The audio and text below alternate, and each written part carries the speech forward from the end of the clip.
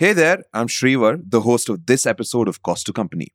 If you listen to this, you'll only be able to hear part of the episode. To hear the full version, click on any of the full episode links below. Don't worry, it's still completely free and widely available, just not here. All right, on to the show now.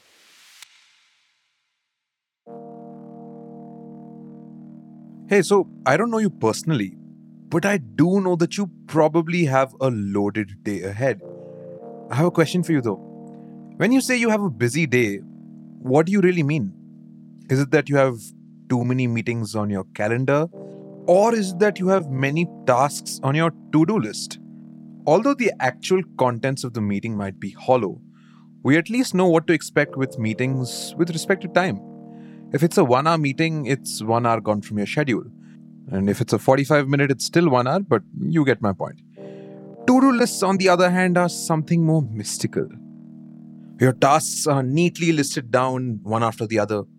Unlike meetings, you don't know how long they'll take, but you feel like you've seized the day anyway. So there's a psychology at play when why people adopted to-do list, right? The joy of checking box a task and it disappears, right? That's Sachin Jaiswal. He works as the director of product management at Swiggy, one of India's largest and most popular startups operating in the food tech and Q-commerce space. You can either check off boxes of your digital to-do list or release some dopamine by scratching out completed tasks from your physical to-do lists. But to-do lists are deceptive. They're bigger than they seem. Sometimes they're smaller than they seem. And they come with different priorities. And as we'll figure in the episode, they come with a lot of baggage too. So, by having a to do list, are you setting up yourself for failure with your day to day tasks? Now, Cost to Company isn't a podcast on productivity, it's a podcast about careers in workplaces. And here's where the distinction plays out. Say you're working from home and feel that you're the master of your own time and you can do pretty much whatever you like, barring a few meetings here and there. You're kind of wrong. Time is a shared resource within the company. It's something that belongs to everyone. You share your to-do lists or your tasks with others too, of course. My task last week was to send these recordings, the one that you're hearing right now, to our sound editor Rajiv. But you also shared time. If I send these files to Rajiv later than our agreed deadline, it would lead to a bit of a mess. The quality of the episode would drop, you, the listener, wouldn't be happy, neither would my boss, and that would ultimately affect our monetization efforts. The idea of personal productivity has actual ramifications in the workplace. In this episode of Cost to Company, we'll be speaking to three people: a tech lawyer, a new age founder, an ex-founder, to see what works for people and naturally the teams they're a part of, listing tasks, or tracking time. Welcome to Cost to Company, a podcast on careers in workplaces by The Ken. I'm your host, Shrivar.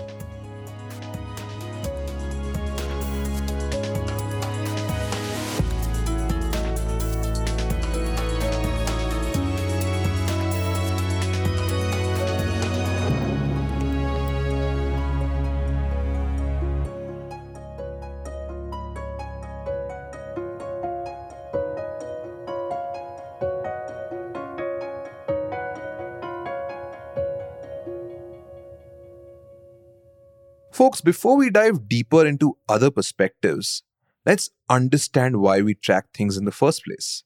Why do we want to plan ahead? Why do we create these complex or not so complex systems, which we'll be hearing a lot about throughout the course of this episode? I mean, even if you don't plan your day, chances are that you still complete your task, right? But see, most of us don't love living on the edge on a day-to-day basis. And that's because having a grip over something gives us fulfillment. It gives us purpose. Knowing what your day looks like gives us joy. An underrated sort of joy. But sometimes this very sense of fulfillment, this very sense of joy leads to the illusion of control. You think you have everything sorted, but your days keep slipping away. I've kind of dabbled with several tools and kind of realized that I'm an analog person. That's Arpita Desai.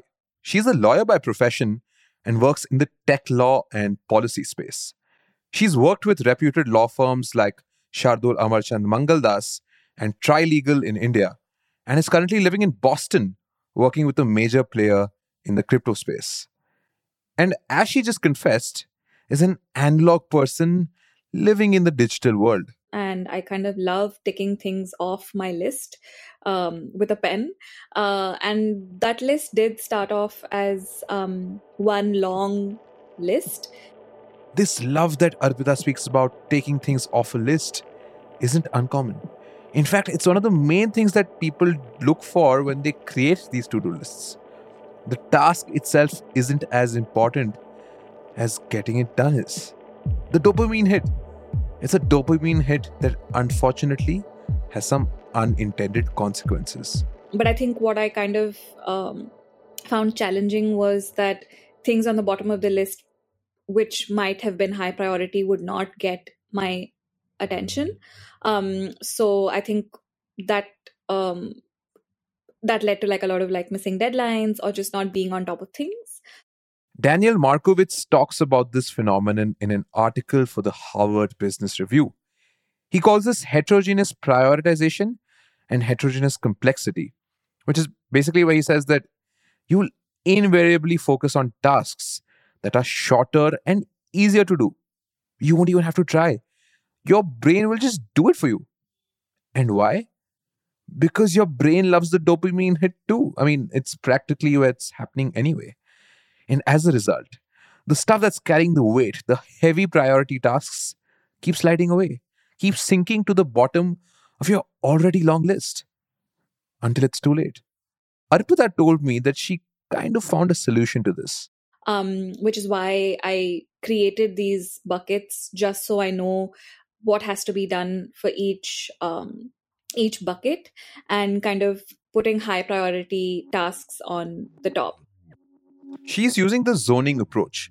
To ensure that her list doesn't go on and on, she's created zones for her professional, private, and academic tasks. But see, I wasn't too convinced. I was a little skeptical with this whole thing. Because this is the right solution to the wrong problem. And that's because these tasks still lacked context. One key thing that is a shared resource in the organization, something that we discussed in the beginning of the episode: time. Give me a perspective on how time comes into this, into the analog world. Because digitally, what works is that you know that you can track the time of this as well. You can put this in a calendar. You know, ki acha theek hai, last week I did this, so this took me this much time. How do you do this in the analog world? That's a great question, and I don't think I've thought about that as much. But I do find like when I'm kind of setting up meetings or when I know that a task is fast approaching, in my head I kind of estimate how long it takes. So if I know that I have to do an assignment which is say 500 words, I can probably churn that out in an hour. These tasks are segregated into what category they fall into, but the question about how much time these tasks will take is still missing. That sounded a bit too risky for me, if I'm being totally honest. And yes, this approach always doesn't work because maybe I realize that I do need more time.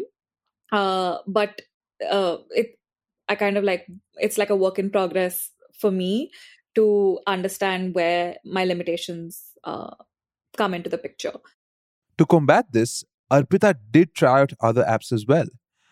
But you know her by now. So again, as I said, I'm an analog person, and it kind of just registers in my brain if something is on paper. So she tried another technique, a cousin of the to-do list, if you may. It's called bullet journaling. Bullet journaling is probably like a really famous way of getting things done. And there's like an index to this bullet journaling method where you have certain tasks, and once you're done, you kind of use the key to mark them as done. Or you could kind of like carry it over and kind of have another kind of symbol for that. But you stopped doing that.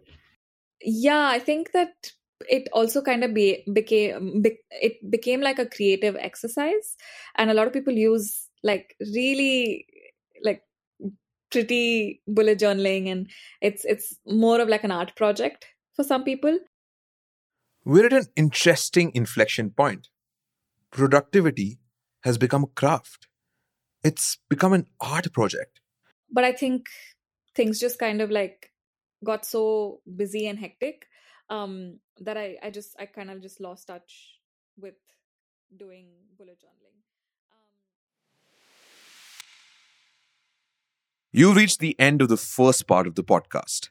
To listen to the full episode, click on any of the links below.